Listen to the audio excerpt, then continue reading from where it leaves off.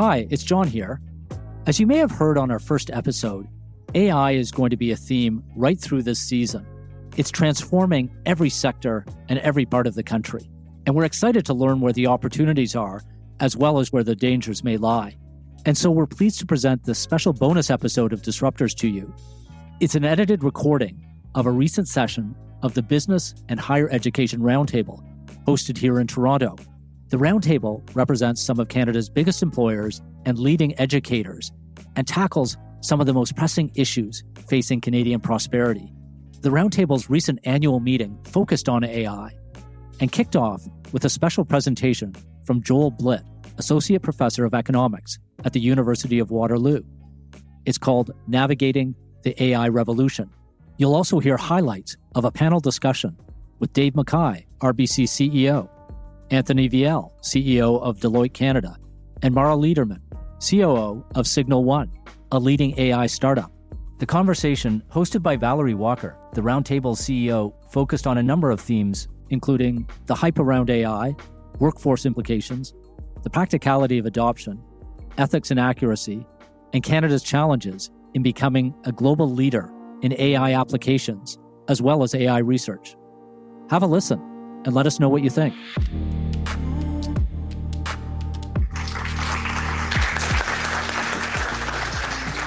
Today, I want to talk to you about AI and how AI is going to basically change the economy and even more so going to change our world. But more importantly, I want to talk to you about what the opportunities are going to be for you, for your organization, and hopefully also for our country. So I'm going to start by talking about what I think is Canada's grand challenge at this point in time.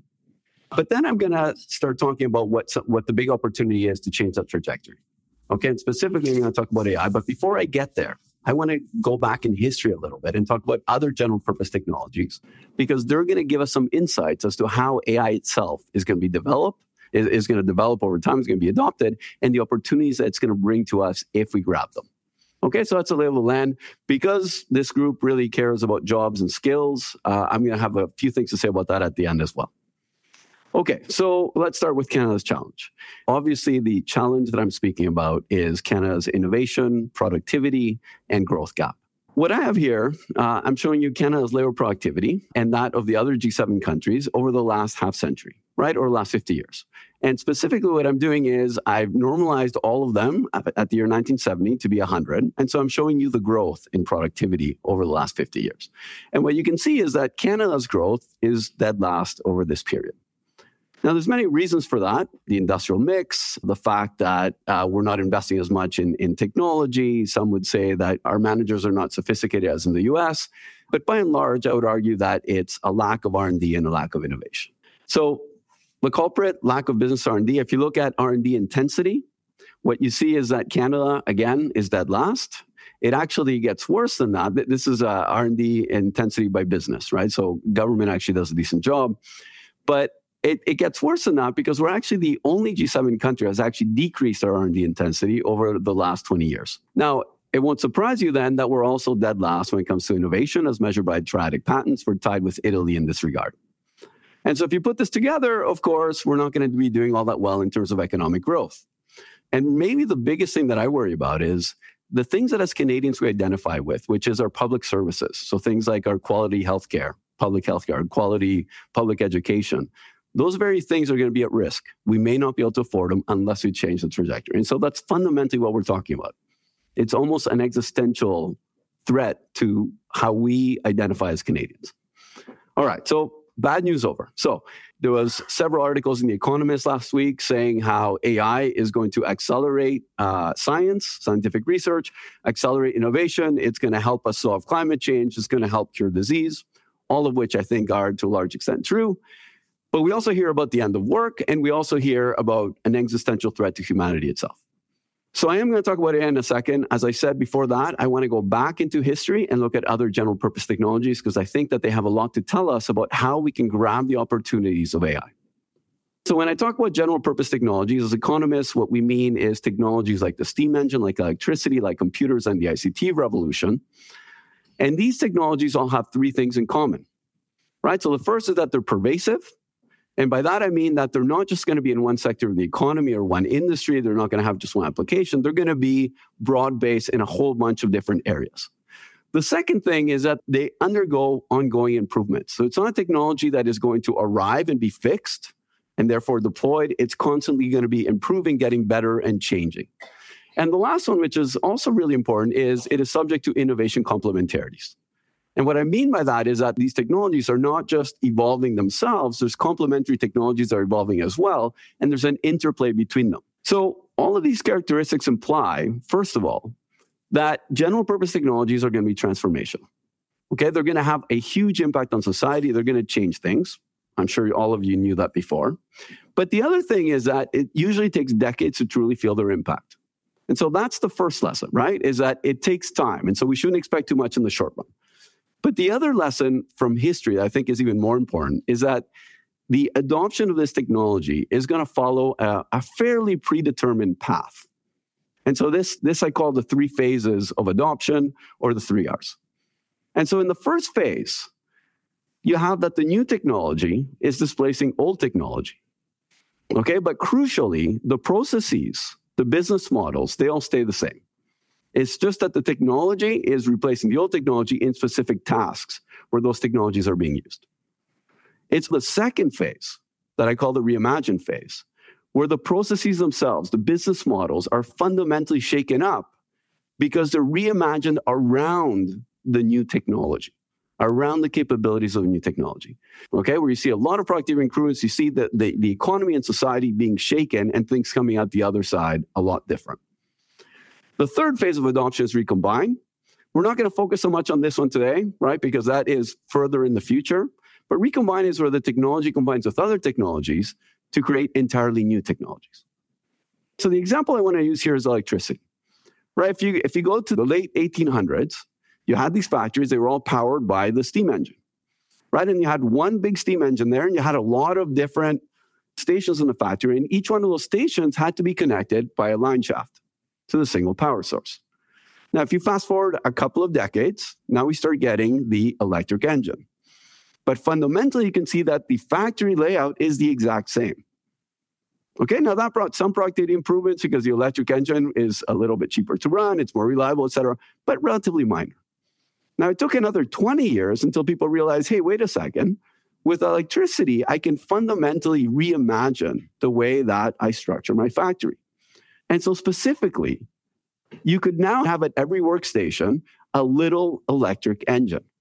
And that meant that now you could organize the factory floor in a much more logical way where the outputs from one station became the inputs of the next station.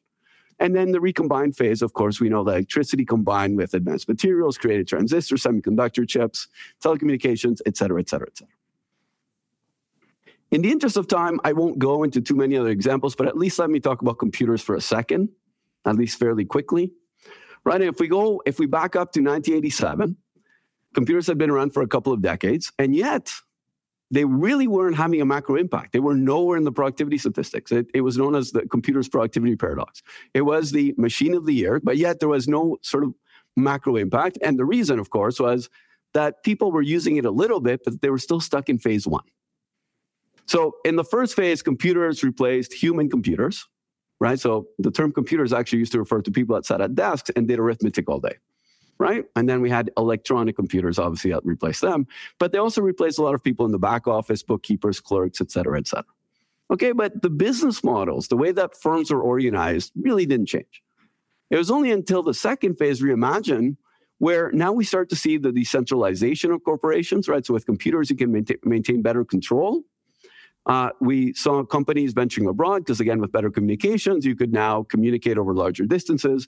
And we started seeing new models like customer relationship management, where you could start organizing a business around customer segments, for example, right? And of course, the computer combined with other technologies, we got the internet, smartphones, et cetera, et cetera. And now the question is, how does this apply to AI? Let's start with very high level, and then we're going to do a bit of a deep dive into each of these different phases. Okay, but at a very high level, your job as an executive, as an organizational leader, is to move your organization as quickly and responsibly, but as quickly as possible through these phases. right? And so phase one, you need to be thinking, okay, how can I drive efficiencies? And this is going to result in things like cost cutting, increasing volume, increasing quality. But then at the same time as you're doing that, you have to be thinking, okay, I know what's coming down the line. Eventually, people are going to dream up of how can I do things fundamentally different using this technology, right? So phase two, the reimagine phase. And as a leader, you need to be thinking along those lines as well. Maybe you need to be leading in being the organization that actually does it before someone else does it and disrupts you.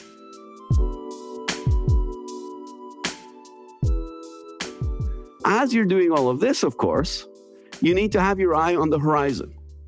Okay, you need to have a scan function that is actually saying, okay, well, how is this technology going to combine with other things, in this case AI, to create entirely new things, entirely new technologies that are going to, again, fundamentally, radically change everything. So let us talk about replace. In order to think about what you can actually replace and do more efficiently, you have to understand what the technology can actually do. And so what do large language models do? Well, they're very good at writing. They're very good at ideation. They're very good at background research, at coding, at data analysis, and to some extent also math. And the crazy thing is that this list seems to be expanding every other week, right? And they seem to be doing all of these things better and better. So you want to engage in phase one. You want to engage in the replace phase. Well, the first thing to do is, all right, well, let me look at my workflows. Let me look at my processes. Let me break those down into tasks. And then let me see which of those tasks are things that the AI can do. If it's a task that the AI can do, let me do a return on investment analysis. And then starting at the top of my ROI list, I'm just going to start knocking them off one by one and automate more of my process. Okay.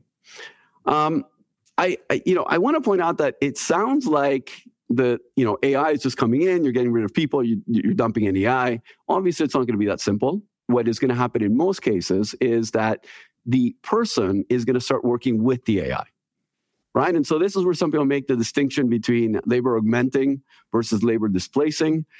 Personally, I think that's a bit of a false dichotomy, because what's going to happen is if it is labor augmenting, the person's going to be able to be twice as efficient, get twice as much done in an hour. Unless demand for whatever they're doing increases twofold, you're not going to need as many workers. And so even if it is purely human enhancing, which, by the way, I think it mostly is, there are going to be some job losses. And there really is no other way around it. Now, a lot of what I'm saying today is I want to get you guys out of the replace phase and really thinking about phase two, because that's where the real changes are going to happen. But for AI, I want to point out that there are actually big gains to be had just from this phase alone, which is actually relatively easy in the grand scheme of things. And so this is some early evidence of what these gains that can be had are, right? So there's a paper that shows that in writing tasks, you can increase productivity, so the speed of writing with the use of ChatGPT by 59%. In the area of programming, you can increase coding speed by 56%. In customer service, you can increase the number of cases resolved by 14%. And even in the healthcare sector, chatbots seem to be offering better responses to customer queries than doctors do. And here's a kicker. Their responses have also been judged to be a lot more empathetic. Yes. One other thing I want to mention here is, to a large extent, these technologies are helping the least skilled, right? So if you're a phenomenal writer, these technologies are not going to help you much. If you're a relatively weak writer, they're going to help you a lot. They level out the playing field. Okay? All right. So this is the replace phase. And now we get to the reimagine phase. And I know what you're all hoping. You're all hoping I'm going to tell you exactly how you can reimagine your own corporation, your own organization. I can't do that because you are the experts on your organization. I certainly have some thoughts across different industries. What I'm going to do instead, I'm going to give you some examples. If we go back to the last sort of big technology, I would argue it's the internet. You might argue it's mobile technology, but let's go with the internet. We saw 3 really big companies come out of that age, right? How did they come out of nowhere to become really big companies? Well, if you look at the case of Amazon, what they did is they engaged in this reimagine phase before anyone else. And if you look at Meta, they did the same thing when it came to social networks and how people interact with each other. Okay, phase 3. In phase 3, again, I'm not going to talk very much about it, but these technologies are combined to create entirely new things. So, for example, AI, robotics, 5G, and IoT are going to combine to create collaborative robots. These are going to be entities that have the cognitive capabilities and the flexible sort of physical capabilities and are going to be connected to the internet. They're going to have access to everything. They're really going to change everything, right? But of course, that's a good ways off. All right. So let me just say a couple of things about the impact of jobs. I think this framework I led you guys through helps us to also think about what the impacts on jobs are going to be. And specifically, in the replace phase, it's actually fairly predictable. Because all we need to do is we need to ask which jobs have, so we look at all the tasks that are involved in each of these different jobs, and some jobs are going to have the majority of their tasks being things that these technologies can do. Those jobs are going to be in trouble. Other jobs, not so much, because these technologies, you still need humans in the loop for now. When you move to the reimagine phase, at that point, it's really hard to say. So, for example, I could never have predicted that the internet was going to get rid of retail jobs. It wasn't clear. There was no link there until Amazon fundamentally redefined the industry. It wasn't like, oh, the internet, the kinds of tasks that these people, that wasn't the analysis at all. So it's really hard at that point to say what's going to happen. I want to say one thing as well about winners and losers and about skills. I think society is a tremendous opportunity for organizations, for a country, but we can't forget that there's going to be winners and losers. Not everyone is going to be affected equally. And so I think it's important for us to keep that in mind and make sure we have in place the kinds of programs that can help everyone.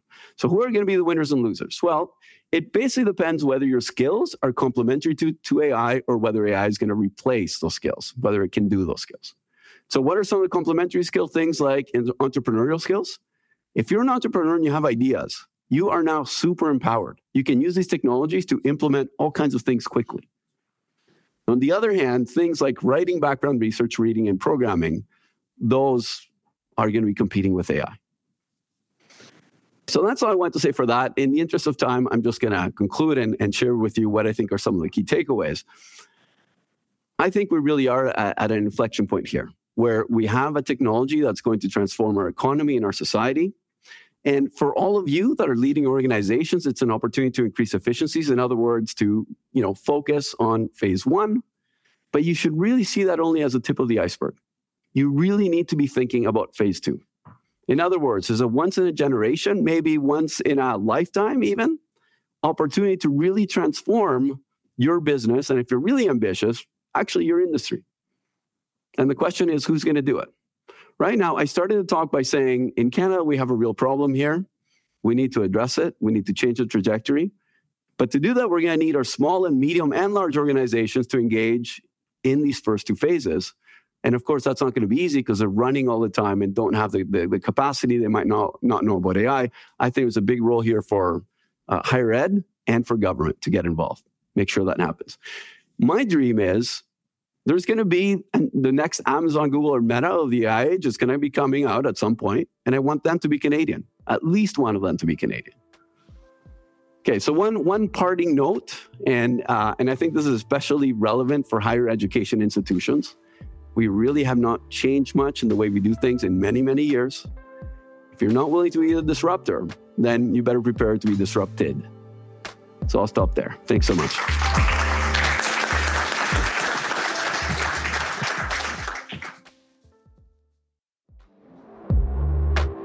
I feel like Joel kind of threw down the gauntlet there for the post-secondary folks in the room. That's amazing, Joel. Thank you. Thank you. I'm really pleased now to invite our esteemed panelists to stage. You already know Dave McKay. Dave is BHER's biggest champion. Anthony Viel, who goes by AV. Here, he's the CEO of Deloitte Canada. Deloitte just put out 2 days ago a big report on the impact and opportunities of Canada's AI ecosystem. And last but certainly not least, Mara Lederman.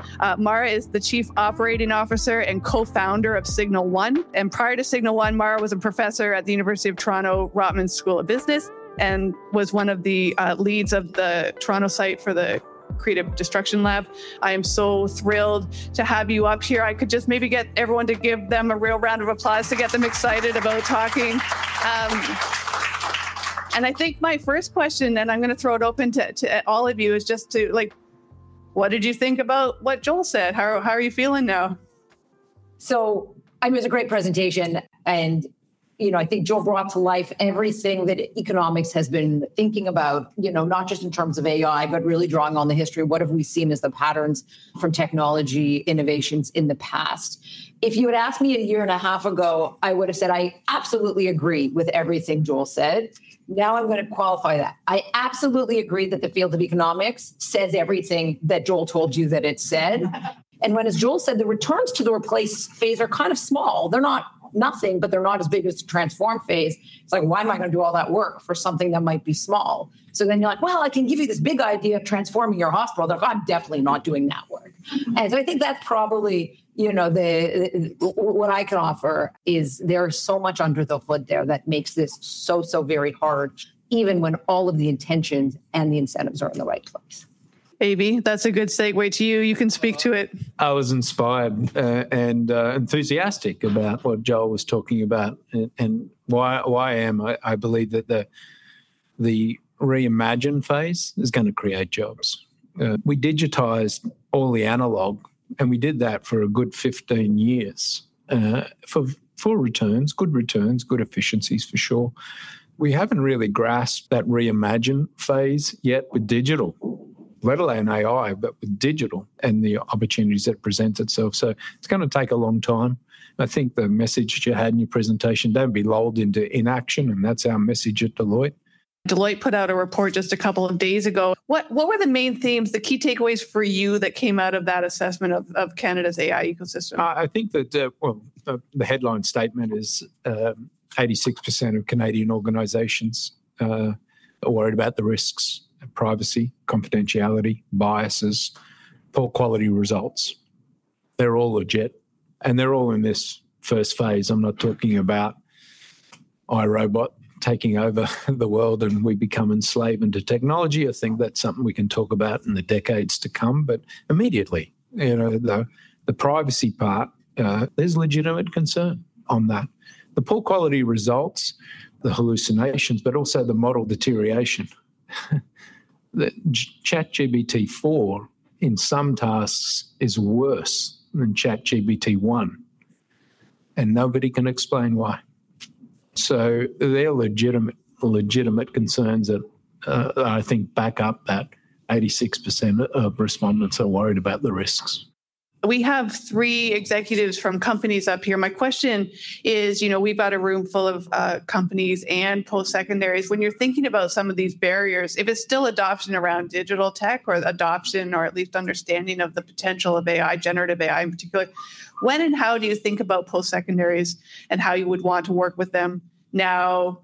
How have you worked with them? Where do you see that relationship going? Sure. I can start. I think there is such an incredible role for partnerships between post-secondary and between enterprise. I think I would have said in the past that post-secondary does the research. Somewhere in the middle, we have programs like CDL to help with the commercialization, and then we sell it to large enterprises. That's too small a view. There is this huge part I've learned in the middle that goes from the research to the development, I think, where that development part, which is so much part of the commercialization, has to be done in partnership with potential customers. And that's something I didn't even appreciate when I saw all these startups through CDL. We'd say, okay, the next 8 weeks, get one pilot customer. But what we realized is you can't build a technology product for your customer just as the technology company. You need to be almost embedded and working closely with your customer to understand all of your blind spots to what practically needs, to work to make it work. So I think that's one form of partnership that's so important. We need to bring large enterprises. We do this at our company. Our first 2 hospitals were design partners. And that meant something very specific. And they knew right from the outset, you're getting something that's unproven, right? Now, you're getting some great deals in terms of that, but here's all the stuff you're going to help us with. And they are effectively co-designing the technology with us. So I think that's kind of on the development side, so much opportunity. The other thing I've learned is on these areas like the risks you talked about, we need the research on the cutting edge, thinking around algorithmic bias. How do we regulate these things? But even that needs to be paired with doing it in practice, right? So much of what we do around model validation, retraining, monitoring, borrowed from what my co-founder did when he built AI inside of one of the other leading banks. He never would have figured that out in graduate school. It was the need to put it into practice in a regulated industry, in an organization with very strong risk management practices. They're like, okay, how do we figure out to take what the computer scientists have taught us and turn it actually into technology that can do this? So I think that's the second place where higher education and enterprise really need to work hand in hand, specifically around AI. Dave, I throw that same question to you and the relationship and partnership potential that exists here. One of those use cases we've already started to reimagine, and this is where we need university help, and that is the coding one that you pointed out. So we've already challenged ourselves to solve a major problem in our company, and that is we've lost control of our tech stack to third-party software providers. So our big idea is if I can code software 75 to 80% cheaper than I did before, then I'm going to get back in the game that I was doing 25 years ago of coding my own software. That's the reimagine. And I want it. And I'll fund it. So you can see the disruption. And every other CEO of every other major company want the same thing. But controlling the code is going to be really critical. So what do we do? We'll bring more co-op students in and get us to 75% ChatGPT code. Then I need a systems design person to architect the system, and then we'll code it ourselves really efficiently, and I don't have to pay that economic rent. Billions and billions of dollars a year. So that reimagine, I think, is that 2 to 3 horizon as well, maybe 5, maybe 10, but we'll start on it now. So anyway, that's an example of how exciting this technology is. Wow. And kind of rethinking the world and why we're going to need students who have broken that bias to kind of rethink the world. So you've heard it here first, folks. Dave's getting back into coding. So that's what my takeaway. Always a coder. Started as a coder, we'll finish as a coder.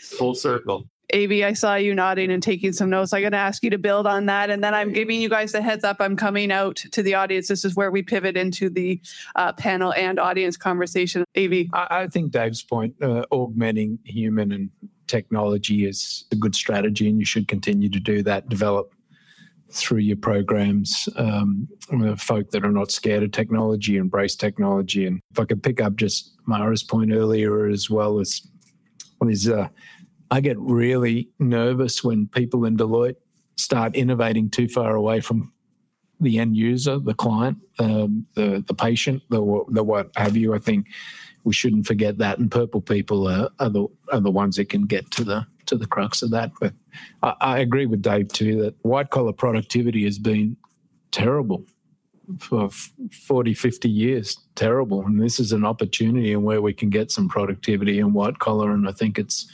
in and around this area, leveraging and augmenting technology that's going to be able to do that. In the field of AI, because we're talking a lot about how we marry the education to ensure that we're ready to actually tackle that. I know we're talking a lot about college and university, but I actually challenge that. I think we need to start in the schools with Gen AI right now. Like when I think about when I was developing code, 30 years ago, it was horrendous. It was like, C, and it was not the most easy thing to do right now. Now you can start to teach kids from school to actually prompt code so they can create code. If we wait for college and university, we're coming too late. The other thing I find that we have to think about is AI where we're going to focus? So when I look at other countries, as just quick examples, if I look at India, they decided a long time ago they were going to focus on IT. And there was government grants. There was like the whole thing channel on how they will become the best country to actually have IT. And they did it. So is AI our focus? And if that is our focus, what are we going to do to ensure that, as India did with IT or many other countries, very decisively shows what they're going to be good at, we're going to get to it. Because we're going to have to start in every different angle to get to. So I'm not even convinced yet that as a country, we're very clear on that yet. We want to be good at so many things, but you cannot be good at everything. One of the outcomes of our research, if I may, we found that 1 in 10 of the leading Gen AI researchers reside in Canada today. And we've grown that talent around those luminaries, if you will, faster than any other G7. Now, whether we deploy that, whether we keep them in country, whether we through incentives and otherwise, I think is over to, you said, even government's got a role to play here as well to do that. How do we make Canada an attractive proposition for those talent? Indeed, just to add something quick, like one of the things that is a little bit painful is a lot of the fathers of AI are Canadian. How many big AI companies we have in Canada right now? At a global stage, 0, which is really painful.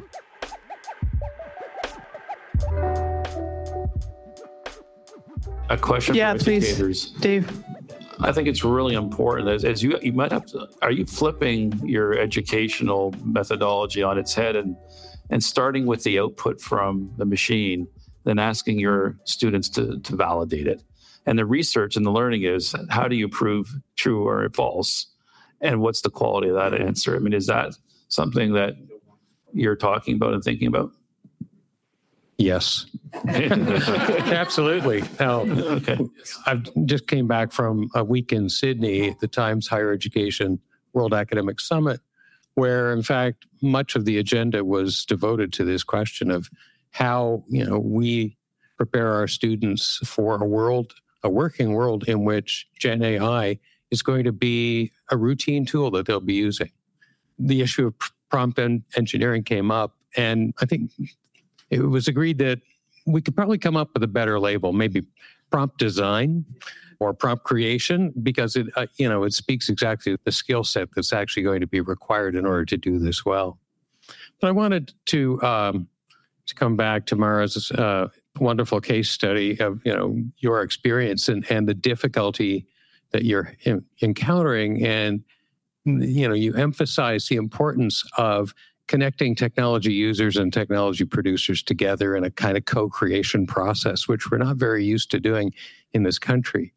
The undeniable kind of sorry track record that we have in this country of business enterprises being very slow to adopt technologies that would enhance their productivity. I would say also slow to embrace a training agenda, which is a complementary input that one requires in order to make use of new technologies effectively. So chronically, we have underinvested in training. We've also seen businesses undervaluing the importance of investments in the fixed capital that is at the cutting edge. And so, the question it raises is, how do we change the demand side of this process? How do we get more enterprises to do what RBC is doing and help them to understand not just the opportunities, but the threats? Because if they don't recognize the importance of making these kinds of investments, they're not going to survive very long. So I welcome comments from all of you on that particular issue, and just say that this session today has done a fantastic job of zooming in on, I think, the number one challenge that the Canadian economy is going to be facing in the next little while. So I think the first thing is nothing like a crisis gets people to do stuff. And I would guess, Vivek and others might know this better, there was probably incredible collaboration between academia and healthcare systems during COVID. And ideas probably went from research to implementation sort of faster than has ever happened before, right? So it is certainly possible when it is necessary. So then that asks the question, well, why isn't it happening the rest of the time? And I have a few ideas on it. I think on the demand side, Personally, I think we have a lot of industries that aren't sufficiently competitive, and we're not that big a market. I mean, if we had a ton of, in the States, they have tons of regional banks, right? We don't have a ton of banks. We don't have a ton of airlines. We could count them on less than one hand. And so I think obviously competition is a threat to keep getting better. And there's some industries I think don't have enough competition. We don't have probably as much competition for talent in Canada as we should. Our MBA students overwhelmingly wanted to stay in Canada. Now that is great for the Canadian employers, and a huge fraction of them went to the big banks. And I love that you hire our students, but I wish you hired them away from them wanting to go to the US. And then it's hard for all the reasons people here have said it's hard. Absorptive capacity, training. People are busy. right? They don't have a lot of time on the middle of doing their jobs to do new things. And then the last point, I've spoken too much, just coming back to Joel's point about transformation, I can't think of an example where the true transformation around a new technology, now I could be wrong, came from an incumbent. So what are the ones where we think of new technologies transform business? Amazon transformed retail, startup. Uber transformed transportation, startup. Netflix transformed entertainment. It wasn't Blockbuster all of a sudden saying, we're going to close every store, right? And so maybe Joel's probably thought about whether there is or there isn't. But part of why this is hard, I want to transform an emergency department. Well, that's not going to happen for 20 years. Amazon's going to be more likely to do that than, my technology company with some incumbent. Could you imagine if, like you said, one day we're closing every one of our branches?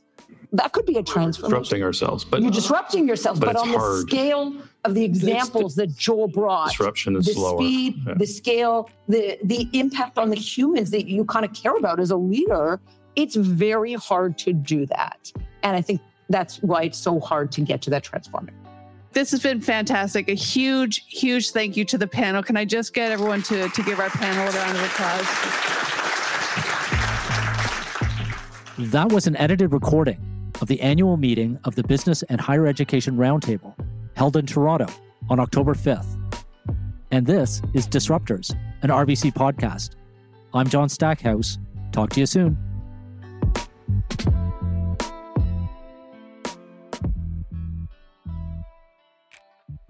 Disruptors, an RBC podcast, is created by the RBC Thought Leadership Group and does not constitute a recommendation for any organization, product, or service. For more Disruptors content, visit rbc.com/disruptors and leave us a 5-star rating if you like our show.